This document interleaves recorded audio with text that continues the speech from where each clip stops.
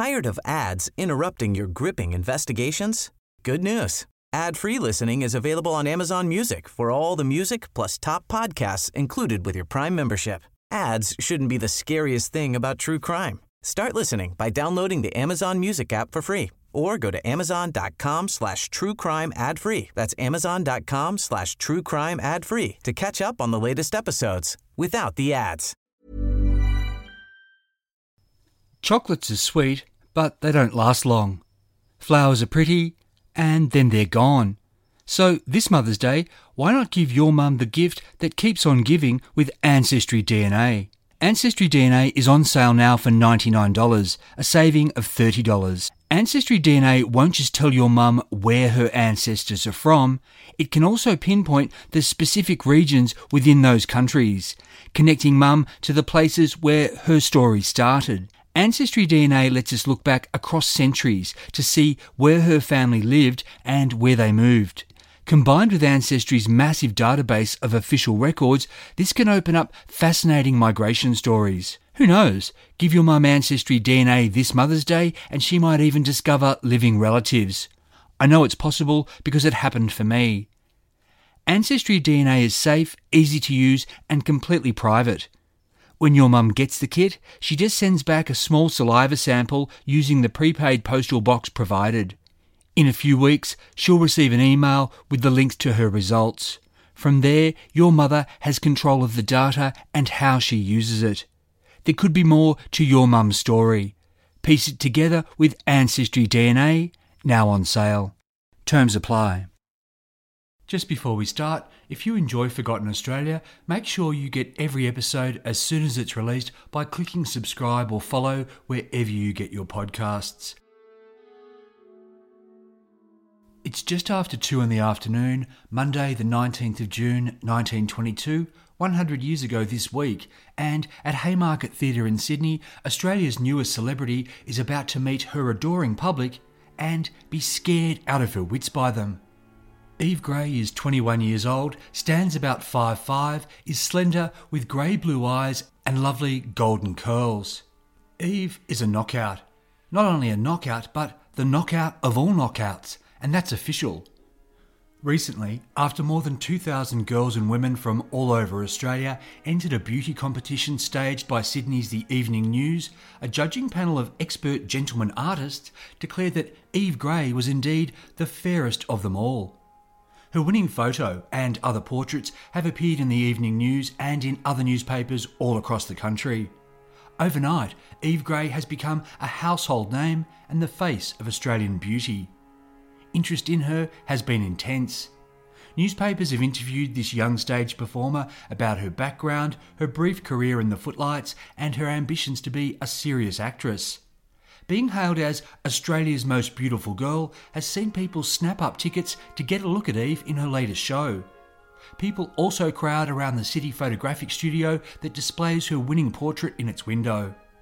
Now, this Monday afternoon, fans are crammed into the Haymarket Theatre on Lower George Street. The occasion? Eve's about to introduce a short film of herself. It's only going to be a few flickering moments of her striking a few poses. But the promise of that little film, in addition to the unremarkable main feature, has been enough to fill all 1,600 seats. And thousands more who couldn't get in are thronging George Street in the hope of getting a fleeting glimpse. These people are swaying and jostling outside the theatre doors. Suddenly, the atmosphere is electric, because here she comes. When Eve arrives outside the theatre, any excitement she feels quickly turns to terror when she's rushed. Everyone's calling her name, cheering, trying to get closer and closer. To save Eve from being crushed, a burly man picks her up and carries her aloft through the crowd. Inside the theatre, she's taken to the stage. Gazing out is to behold a sea of strangers who all know her name, her face and her body. It's fair to say that every single one of them is now sitting in judgment. Is Eve Gray really that beautiful? It does seem she's a hit with this crowd because they're cheering, excited beyond belief at seeing a girl who, a few weeks ago, any of them might have passed in a city street without much more than a second glance. On stage, Eve, recently not at all famous, now the most talked of girl in Australia, realises a bitter truth. She's no longer Eve Gray, private citizen. She's Eve Gray, public property. I'm Michael Adams, and this is part one of the two-part Forgotten Australia episode, More Than Australia's Most Beautiful Girl. Part 2 will be on release later this week, but it's available now to Patreon supporters. At Patreon, you'll also find an extensive photo gallery to go with this episode. Becoming a supporter helps me pay for research materials to ensure that no stone's left unturned when making these episodes. Supporting Forgotten Australia costs about the same as a cup of coffee a month, and as a thank you, you'll get a show shout-out, early ad-free access to episodes, exclusive bonus shows, and the audiobook of Australia's Sweetheart, which, if you love stories of forgotten Australian celebrities, will be right up your alley. To support the show, go to patreon.com/Forgotten Australia, and this link's also in your show notes. A big thank you shout-out to recent Patreon supporters, Rod Quinn, Rach, Scott Raymond, Len Zorn, Jim Wallace and Mary Bond. Cheers guys, I really appreciate it. Eve Gray, like so many Forgotten Australia stories, came to me as a matter of luck. Earlier this year, you might remember I did an episode about the 1922 shark attacks. When I was researching that, I saw Eve Gray's face staring out at me from a cosmetics advertisement. It claimed she was Australia's most beautiful girl. She was certainly good looking, pretty much the ideal of the early 1920s, and I wondered who she was. Delving into Trove, I quickly realised that Eve's rise to fame had been meteoric. But what really surprised and delighted me was that she was no flash in the pan. These days we're used to that curious phenomenon where we Australians adopt foreign-born actors and actresses as our own. Nicole Kidman, Naomi Watts, Mel Gibson, Russell Crowe, Guy Pearce and Isla Fisher, among others, all started their lives in other countries. While they grew up and got their starts down under, they then went off and became really big stars overseas. Well, we might think of Eve Gray as the prototype for this. A century ago, this English-born girl who'd been raised in Australia was suddenly thrust into the spotlight in Sydney. Her beauty competition and her stage experiences were like her version of doing Neighbours or Home and Away, a stepping stone to much bigger things. What also makes Eve's story as fresh today as it was 100 years ago is that she was initially celebrated more for her looks than for her talent. But Eve had real abilities, and these saw her carve out a substantial career on stage and on screen. Who played the featured blonde murder victim in Alfred Hitchcock's first psycho thriller? Who starred in the first film adaptation of an Agatha Christie novel? Who was leading lady in the film Moulin Rouge some 70 years before our Nicole Kidman? Who was Errol Flynn's first leading lady? 4 questions, all with the same answer: Eve Gray. Eve Gray wasn't always Eve Gray. She was born Fanny Evelyn Garrett in Handsworth, a suburb of Birmingham in England, on the 27th of November 1900. Just over a month later, on the 1st of January 1901, after more than a century as a collection of colonies, Australia became a federated nation. And 3 weeks after that, Queen Victoria died after reigning for 63 years. So Fanny Evelyn Garrett had been born into a rapidly changing world. The little girl, who'd go by the nickname Sissy and later the stage name Eve Gray, had a sister, Margaret, known as Madge, who was 2 years older. UK census records at ancestry.com.au reveal that the girls didn't seem to enjoy social privilege. Their father, George, was a butcher's manager, having worked his way up from an apprenticeship. It was likely that their modest financial circumstances led them to seek new lives in Australia. At this time, New South Wales and other states were encouraging white British migration. Farmhands and domestic servants were especially needed. Britons could apply to Australian government agencies in London to qualify as migrants, or they could be nominated by family or friends who were already living down under. This was a forerunner to the better-known £10 POM assisted migration program of the mid-20th century. In 1912, British migrants paid about £6 for their third-class fares on steamers that had been chartered by Australian governments. They were also required to lodge a small deposit of between £2 and £6. This would then be returned to them in Australia, so they were guaranteed to enter the country with at least a little money. On the 16th of July 1912, George Garrett, his wife, who was also named Fanny, and their daughters Madge, now 13, and Eve, 11, set sail for Sydney from Liverpool aboard the SS Waimana. Their little family group, which included George's brother Thomas and his wife, were among around 1,000 English, Scottish, Welsh and Irish immigrants. George Garrett was listed as a farmhand, while his brother Thomas was listed as a farmer. Did they feel apprehensive about leaving England behind? I'd guess they did, but perhaps not only because they couldn't be sure of what to expect in Sydney. Waimana was a new steamer recently launched by the White Star Line, and just 3 months ago, another of the company's ships, Titanic, had gone down in the Atlantic while taking many people just like the Garretts to new lives in New York. While Waimana was going in a different direction, the voyage, which would see them go around the Cape of Good Hope and across the Great Southern Ocean, wasn't without its risks.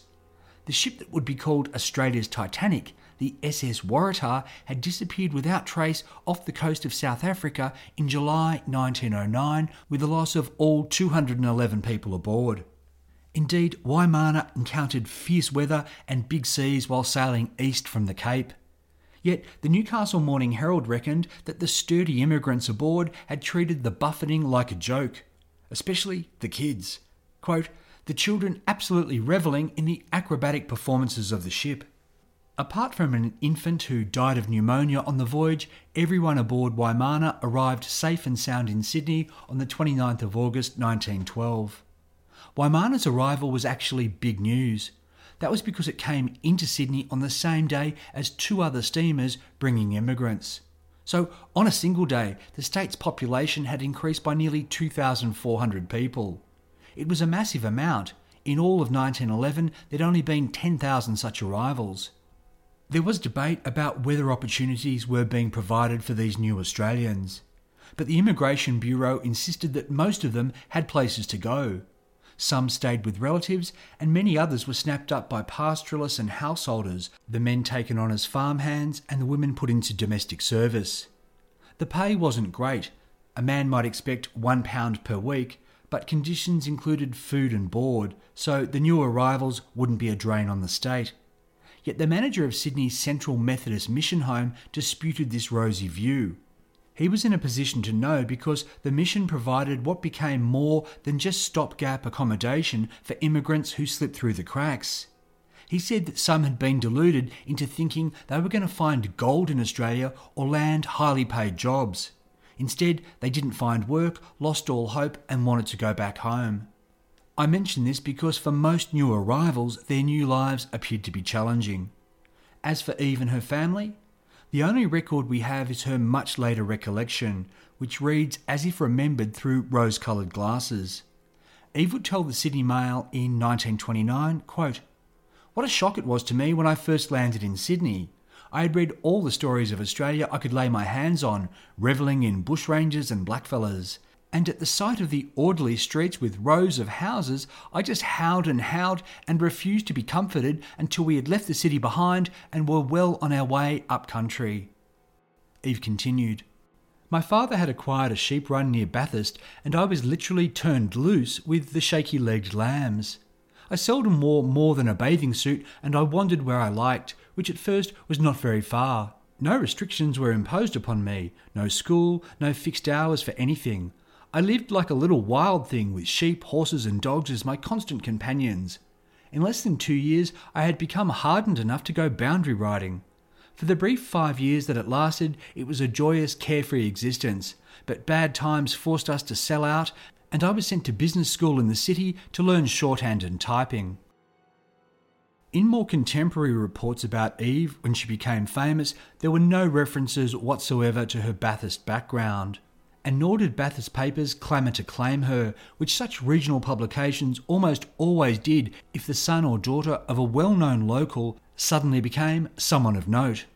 So Eve's father may have come out to Australia with sufficient means to buy a sheep run.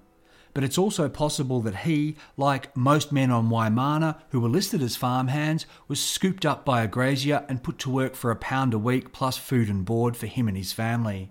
Eve Gray may not have wanted to admit her humble origins. Anyway, her 1929 account of her transition from farm girl to business school continued, quote, "I hated the sight of notebooks and carbon paper. My heart was still centred on my earliest daydreams, and in my own mind I was a famous dancer. And now that I was strong, I could not see why these dreams should not be realised. I regret to say that many times when I came home and told how well I was getting on at the school, I had actually spent the evening hanging round stage doors, trying to catch a glimpse of my favourite actress going inside." Again, this may have been selective recollection. Contemporary reports were to say that the Garretts had settled in Coogee, and Eve, in her teenage years, was a striking beauty who, while she may have been a business girl, was also a commercial model, sketched by artists for advertisements and likely occasionally photographed for the same purpose. As for her hanging around stage doors, Eve had reportedly gotten a job on the staff of the Green Room magazine. This publication was edited by Lewis Parks, formerly a publicity man for Hugh D. McIntosh. We've encountered Mr. McIntosh in several episodes previously. He went by the nickname Huge Deal, and he was a larger-than-life impresario, promoter, entrepreneur and newspaper mogul. So Lewis Parks would have had plenty of access to the theatrical world via his old boss. The Green Room was filled with stories about the stage and screen, local and international. Like any self-respecting publisher back then, Lewis Parks also had an eye for publicity stunts, such as his 1917 competition to decide who had the most shapely legs on the Australian stage. The entrance photos, judged by the artist Lionel Lindsay and his more famous brother, Norman. Working for the Green Room, Eve's job was to write paragraphs about actors and actresses. As Sydney's The Sun was to say, these stars, quote, "at that time seemed to her creatures who trod the paths of glory."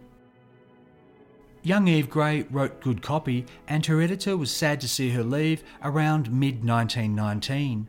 But leave she had to, because Eve had landed a stage role. She was on her way to tread those paths of glory herself. Eve was to say her dad didn't really want her to chase the dream. Quote, "When my father discovered my secret ambitions, he decided to let me have my way, being quite sure that a taste of hard work would soon cure me of wanting to be a dancer." Eve got her break as a chorus girl in a show called Town Talk at Brisbane's Cremorne Theatre. The production had a good run, but when Eve made the papers, it wasn't in a review. Rather, it was because she'd placed a little classified notice seeking the return of an envelope containing £3 that she'd lost on a Friday night at the theatre. Chances are those £3 were her weekly wage. But while Eve hadn't been noticed by critics, she had been spotted by a man who was working in Brisbane for Huge Deal. The boss had ordered him to keep an eye out for pretty girls, and Eve certainly fit that bill. The man sent a message to Sydney, and Huge Deal okayed an offer and a contract. Eve was to be one of 8 pretty dancing girls featured in a new Sydney revue called Bran Pie, staged at the Tivoli from May of 1920. After 3 weeks in the chorus, Eve was given a special dance, which came towards the end of the show, where she waltzed around the stage with a partner. Bran Pie toured the other states, and Eve's dance was singled out in Adelaide by the Journal as being deliciously done. Next, at the Tivoli in November in 1920 in Sydney, Eve was one of another 8 dancers in a show called The Girl for the Boy. The Sunday Times reported that Eve and her co-stars were specially trained and selected, and all were good enough to be featured as solo dancers. Quote, "To bend backwards and touch the ground with the head is a simple feat as a rule, but done slowly and gracefully in time to soft music, it is a different matter altogether." This was the sort of hard work that Eve's dad had thought would put her off, but no such luck. The Girl for the Boy was another hit. Around this time, Eve was announced as the Girl for the Boy in another capacity. She was engaged to a daring young aviator named Alex McNaughton. This pilot was quite the catch. He was the son of Brisbane's esteemed Mr. Justice McNaughton, and Alex himself was a bit of a hero. In the Great War, he'd been a flight commander with the Australian Flying Corps' No. 1 Squadron and seen active service in Palestine. Now he was following his dad into the law. But alas, Eve would not prove the girl for this boy. What happened after that engagement announcement isn't known, but Alex was to marry another woman a few years later. After Huge Deal's company amalgamated with J.C. Williamson, Australia's leading theatrical outfit, Eve appeared in their next touring hit, which was called The Little Whopper. This show got her out of the chorus. Eve and another girl were featured in 3 charming song and dance numbers. Reviewers noted her roguish stage presence, particularly in a pyjama ballet called Let It Be Soon. And maybe that's what Eve was thinking at this time about stardom. Let it be soon. After all, she'd been working on stage for a few years now. As good as it was that her talents were being noticed, Eve was still little more than a pretty bit player whose name was found at the bottom of theatrical bills. Sydney's Referee newspaper in July 1921 called her, quote, pretty as a posy, which can't have been lost on anyone in the audience. The same paper 3 months later said, quote, I doubt if there is a prettier girl on the Sydney stage just now than Eve Gray. The following month, her appearance in a show called Theodore & Co. led to her portrait being published in the Sunday Times and in the Sydney Mail, with the latter noting that she was a distinct hit in this production. By the end of 1921, a newspaper ad for Collionated coconut oil listed all the famous theatrical celebrities who swore by this stuff. Top of the pile was Miss Gladys Moncrief, then, outside of Dame Nellie Melba, Australia's most famous singer. After Gladys came the list of another 17 pretty misses who used the coconut oil. Then, lucky last, was Miss Eve Gray. So she was the most junior of coconut oil celebrities. I guess it was better than not being on the list. In March 1922, Eve was in the cast of J.C. Williamson's A Night Out, which was staged at Her Majesty's in Melbourne. Eve had been elevated to being a regular in JCW's musical comedy company, along with then big names like Maud Fane, Alfred Frith, Henry Wotton and Cecil Kellaway. Watching A Night Out in Melbourne, a playgoer had an idea, and this person wrote to J.C. Williamson's management. He suggested a beauty competition be held in connection with the show because so many of the girls were so pretty. When a little article about this suggestion appeared in the newspapers, it was accompanied by a report that visiting American movie and stage star Louis Bennison had also been struck by the stunners in A Night Out. Bennison had said, quote, I have never seen a more beautiful lot of girls in any part of the world, even in New York. Such reports were, of course, great publicity for A Night Out. And it's also entirely possible that the beauty competition suggestion hadn't come from a playgoer, but had been planted in the press by a publicist for JCW. But it was also too late to stage a contest then and there.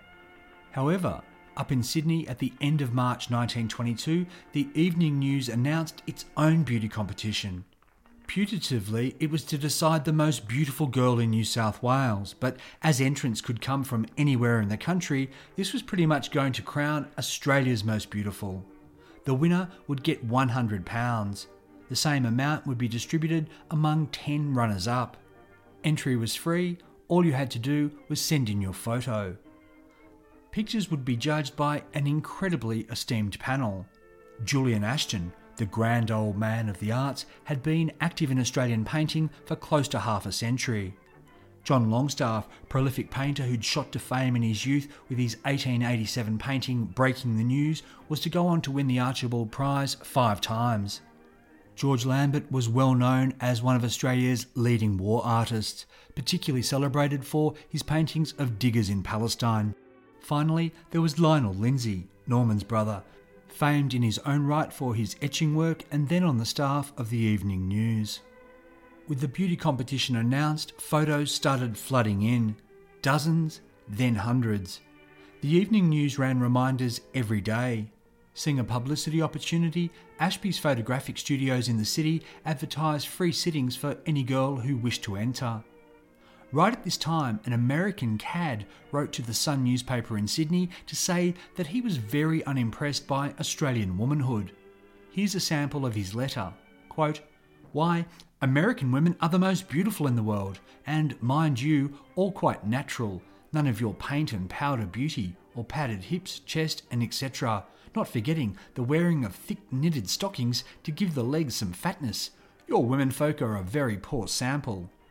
In case the Sun readers weren't picking up what he was putting down about Australian ladies being poorly dressed, skinny-armed and pancake-chested, this American fiend continued, quote, "Your womenfolk are, to express it mildly, very ugly, with complexions like backwoodsmen or prairie workers. Our womenfolk are graceful, beautiful, with faces like ripe peaches, naturally coloured and with figures that could outstrip any women of the world." There was much, much more, and every bit of it was insulting. Predictably, the Sun was filled with patriotic howls of outrage about this slur on our stunning Sheilahood. But the ultimate proof of Australian beauty came a week later with 3 photos of lovely local ladies. The central image, a cream-skinned, golden-haired babe with a bauble-decorated satin headband in true flapper fashion, had been sent in by that Sydney photographic studio, Ashby's. Theatregoers who happened to read The Sun might have recognised her as Eve Gray. Thing was, though, Ashby's had an even more fetching portrait of Eve from that same set of pictures. One that might win a bigger prize than simply shutting down some obstreperous Yank. In fact, for a year now, that picture of Eve Gray had been on display in Ashby's shop window in King Street. The story would go that Ashby's contacted Eve in Melbourne, where she was performing in a night out, and asked permission to enter her photo. She said yes and thought no more of it. But Ashby's entering Eve's photo was to change her life.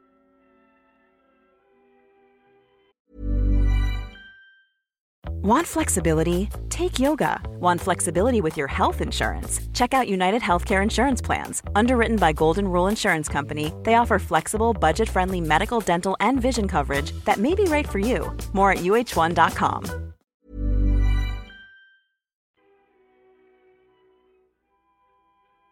When the evening news competition closed in mid-April, it said that its bulging mailbags had delivered a galaxy of beauty. They'd received more than 2,000 entries from girls of every known type. Now the judges really had their work cut out for them. Of course, the competition's ultimate aim wasn't to crown the most beautiful girl. From the publisher's perspective, it was to give the evening news the biggest circulation boost possible. And now the genius move was that the paper's readers would get to play along. Not in the judging, that was to be left to the 4 eminent artists. But if you could read the judges' minds and select in correct order the girls they'd choose for first, second and third, then you'd win £50. And 50 more readers who came close would get £1 consolation prizes. The paper told readers, "Watch the news every night for details. The beauties will be in soon." That they would. Nearly 100 of them from the competition long list. That first day, Monday, 1st of May, the paper ran the photos of 9 entrants. And then day after day, they ran more batches of beauties. To have a chance at winning the £50, you'd have to see all of the girls. And to see all of the girls, you'd have to buy each day's paper at the price of £1.50. Then you'd have to buy the issue of the paper that contained the official voting form. 50,000 people would do this, representing a good boost to the evening news' circulation. Behind the scenes, Messrs. Ashton, Longstaff, Lambert and Lindsay had been poring and pawing over the entrant photos, and they'd come up with a shortlist. But now they needed to see these girls in person. As one of the chosen few, Eve Gray, who was now treading the boards in Melbourne in a show called You're in Love, was summoned to Sydney. In the 3rd week of May, she made a mad train dash to the harbour city, endured being poked and prodded by the old artists, and then raced back to Melbourne. Eve's sudden whirlwind journey hadn't gone unnoticed by Keith Murdoch and his minions at Melbourne's The Herald newspaper. He'd either heard or simply decided that Eve Gray was going to win the Evening News' competition. Keith Murdoch, who was right then on his own circulation high thanks to a sensational child murder that had seen the Herald hound wrongfully convicted Colin Campbell Ross to the hangman, reckoned the whole competition caper was worth a spoiler. So he sent a journalist out to break the news to Eve. Needless to say, Eve was gobsmacked. The Herald man asked what she was going to do with the £100 prize money. The surprised Eve replied, quote, "I don't know what I shall do with the money. I've really not thought about it yet. Probably I'll do something very dull, buy land or put it in the bank.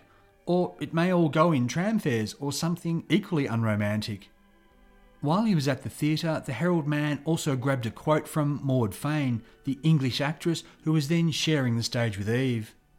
Maud Fane said, quote, "Eve has more beauty and charm of personality than Mary Pickford and Mary Miles Minter put together. If she were in America, her future would be made as a screen star."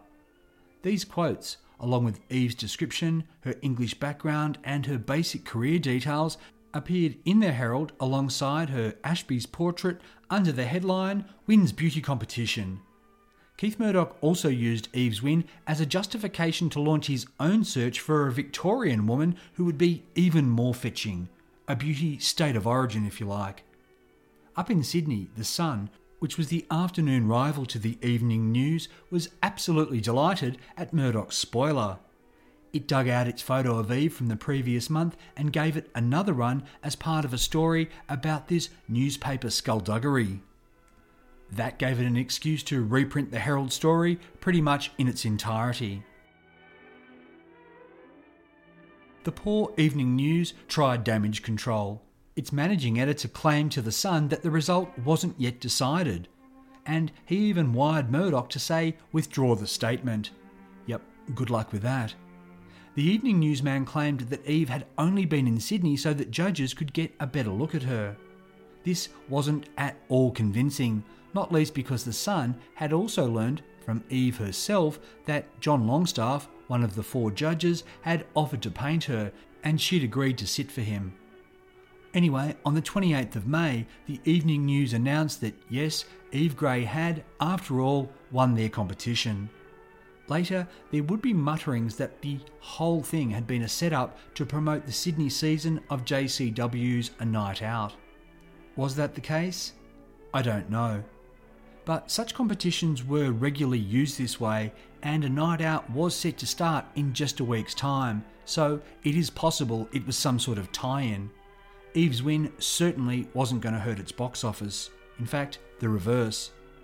The Evening News also ran an interview with Eve that showed just how JCW's representatives were treating her like their property. In Melbourne, Mr. Finkelstein, the company's publicity manager, took the Evening News reporter to his office and opened the door saying, quote, "This is Miss Eve Gray, the young lady of whom we have been talking. Don't you think she's nice?"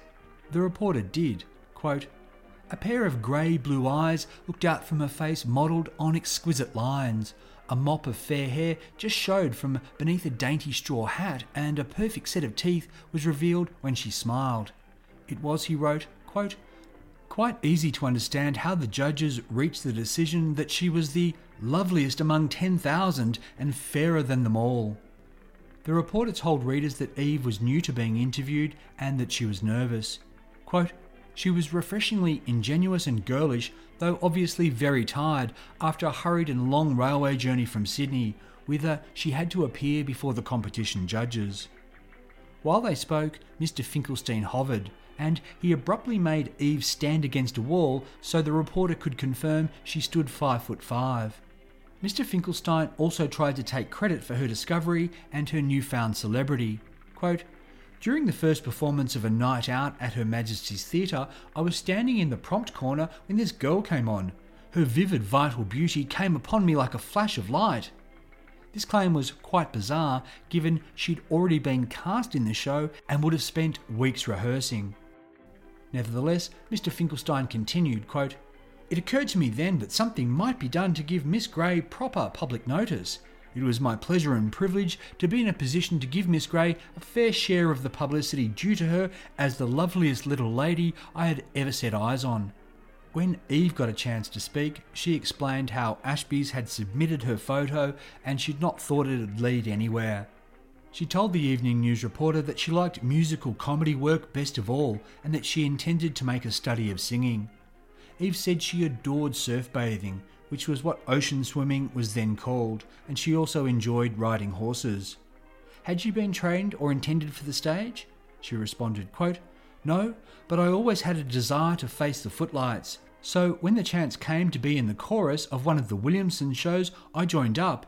Everyone was jolly good to me and the girls are just lovely. My success will please them immensely. The evening newsman wanted to know what lay in Eve's future. She replied, quote, "Well, that of course is uncertain, but my ambition is to make my name on the stage." Perhaps she wanted to be in the movies? Eve replied, quote, "I don't think so. There seems to me an excellent chance for any girl who can sing and act on the Australian stage. You mentioned the pictures. Certainly, large sums seem to be paid to clever women, but then, at Los Angeles, for instance, there are a lot of beautiful and brainy girls who would stand a better chance than an Australian girl." On this point, the interviewer said that she did resemble Enid Bennett, a former JCW star who'd recently made it big in Hollywood. Eve replied, quote, "So I have been told. She certainly is lovely and clever. As to going to America, I don't think I shall do so unless some very definite proposition is made." So the Australian stage was enough of an inducement to stay? Eve thought it was. Quote, "If a girl can make good, she should do just as well here as elsewhere." The Evening News, as sponsor of the competition, positively gushed about Eve Gray. Quote, "She has the swing and sprightliness of youth and is a picture of perfect health. To know her is to admire her, and her friendship is a good and wholesome thing." Further, she was, quote, "well educated and extremely observant, a bright and lovable companion. Her observations on human nature as she walks and talks reveal a surprising understanding of what people are thinking and saying. And with that, she is perfectly natural and unaffected. She dresses quietly and gracefully and wears very little jewellery. A careful and wide reader, she has acquired deep things of life and has a knowledge of languages and ethical subjects." With the interview over, Eve had to get ready for the matinee of You're in Love. So, with a dainty bow and a word of thanks, off she went. 3 days after the official announcement in the Evening News, the paper ran a front-page 3-part headline with a quote claiming, "I saw her first," before asking, "Who discovered Eve Gray?" and answering, "Many claim honour." Mr. Finkelstein, the paper said, had been taking far more credit than was due. Mr. Pratt, Sydney publicity manager for JCW, said that 6 months ago he'd been looking through all the beautiful girls on their books and he'd been the one to persuade Eve to enter the competition. He sniffed, "These are the actual facts." Meanwhile, a reader of the Evening News wrote to say that he used to ride the same tram as Eve each morning and he'd been struck by her beauty then. Quote, "I remember speaking one morning to a friend who was travelling on the same tram and telling him that if this girl had been in the United States, her face would have been worth a fortune to her in the moving picture business." Tivoli Theatres also laid claim to Eve, saying they'd brought her down from Brisbane to Sydney under contract. And of course, Huge Deal Scout reckoned he'd seen her in Brisbane and been responsible for setting her whole career in motion. Everyone wanted credit for Eve. For the record, Eve would tell the Sunday Times that she felt she owed everything to Huge Deal, because he'd been the one who gave her the featured dance in Bran Pie back in 1920. In the wake of the beauty competition win, Eve's newfound fame meant she was a focus in the Sydney production of A Night Out, even though she was a minor player. The Evening News on the 5th of June reported, quote, "Everybody looked hard at Eve Gray after the storm of applause welcomed the News beauty competition winner. Under the concentrated gaze of several thousand critical female eyes, the little fair-haired beauty came through with honours." The Sunday News gave over part of its coverage of the show to how Eve looked, what she wore, and how the audience almost stopped the show when pointing her out. Truth reviewed Eve's looks and her talent and found both a bit unconvincing. Quote, "Interest was manifested in the appearance of Miss Eve Gray, advertised beauty. She has a winsomely pretty face, a rather attenuated figure, and gifts at present rather attenuated.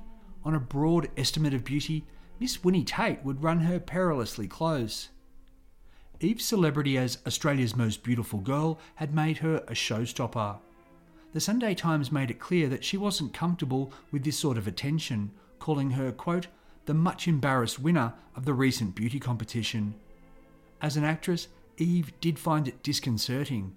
Surely, though, all of the hullabaloo would die down soon. But it didn't. not least because the Evening News was determined to wring every circulation penny it could out of their discovery. Eve was soon getting so much fan mail she was reported to be considering a private secretary just to deal with it all. Once a day, a big sack of letters would arrive at Her Majesty's Theatre, and then later in the afternoon, another big bundle would be forwarded from the offices of the Evening News. Among the letters, there were a lot of marriage proposals. On the 9th of June, Eve, nervous and embarrassed at being, quote, probably the most talked of woman in New South Wales, received her £100 winner's cheque at the Sydney Town Hall during a cinema trades exhibition. From the stage, the president of the show objectified Eve as, quote, the most unique item in the exhibition program. Then Sir Thomas Hughes, chairman of the Evening News, escorted the blushing beauty up to the platform. He said that the eminent judge's verdict in the competition was, quote, not only unchallenged, but unchallengeable. Presenting Eve, he told the crowd, you can judge this for yourselves. There was thunderous applause. Eve was too nervous to say anything. So the Evening News's managing editor spoke on her behalf. The paper reported, quote, when Miss Gray left the platform, she became the centre of an admiring and congratulating crowd. She was cheered when she left the hall. This response from movie men was sure to result in a transition from stage to screen, or that was what the Evening News proclaimed. Quote, the future of Miss Eve Gray is assured. The demure little artist, whose beauty and genius have been hidden in the background until the Evening News beauty competition discovered her, has been adjudged by those at the head of the cinematograph industry to possess a film face. Big things are predicted for her in the photoplay profession. Haymarket Theatres had already invited her to pose for the motion picture camera. While Eve would later say that this experience was something of an ordeal, the Evening News claimed that this, quote, blonde bundle of vivacity had been an absolute natural in front of the cranking camera. Quote, alluring in a beautiful evening gown and radiantly lovely in her street attire and gorgeous furs, this little girl remained calm and unaffected. Then, around 2 p.m. on Monday the 19th of June, Eve arrived at the Haymarket Theatre and was met by that huge crowd. As the Evening News reported, quote, Miss Gray's appearance was accompanied by scenes of the wildest enthusiasm. When she arrived at the theatre, the crowd stretched right across the street. The theatre had been filled since 1:30, and those in the street, in their anxiety to get a glimpse of the famous beauty, crowded round to such an extent that people became afraid that she would be injured. However, she was taken in the arms of a burly man and carried through the cheering crowd to the theatre. Inside, there was more wild cheering, so much that the management said they'd never seen anything like it at their venue. It would appear that the movies have found another star.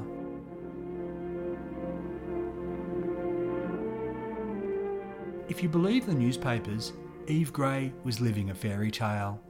Plucked from obscurity, celebrated as Australia's most beautiful, promoted in a hit stage show, and now destined for the silver screen. All was happiness and light. But Eve, for the past month, had been experiencing the dark side of fame. It had started with the judging process, where she'd been treated like a prize animal. Then there'd been the relentless attentions of reporters and photographers whose processes stripped away any excitement and glamour. Next, there was the public, who felt empowered to stare at her wherever she went, to come up to her and ask if she was really Eve Gray, and then to openly and loudly criticise her looks and talents. Now, at the Haymarket Theatre, there were thousands of people just like this. People who would have passed her by on the street just a month ago. People who now, in their excitement, might very well have crushed the life out of her. Eve wanted to be famous as an actress. Now she was famous for being famous.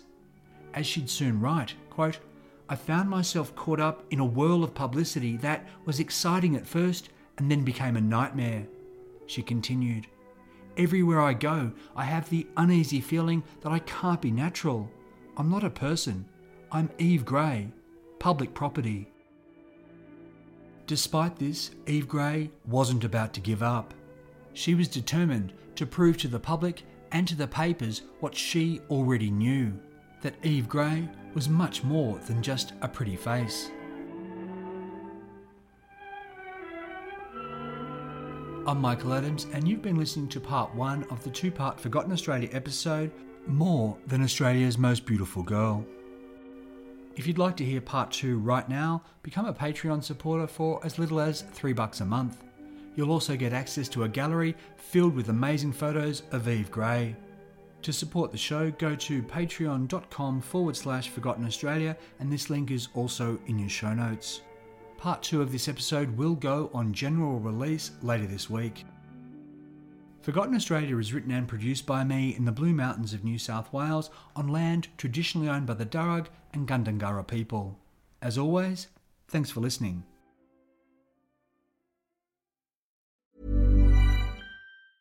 Tired of ads interrupting your gripping investigations? Good news. Ad-free listening is available on Amazon Music for all the music plus top podcasts included with your Prime membership. Ads shouldn't be the scariest thing about true crime. Start listening by downloading the Amazon Music app for free or go to amazon.com/truecrime ad-free. That's amazon.com/truecrime ad-free to catch up on the latest episodes without the ads.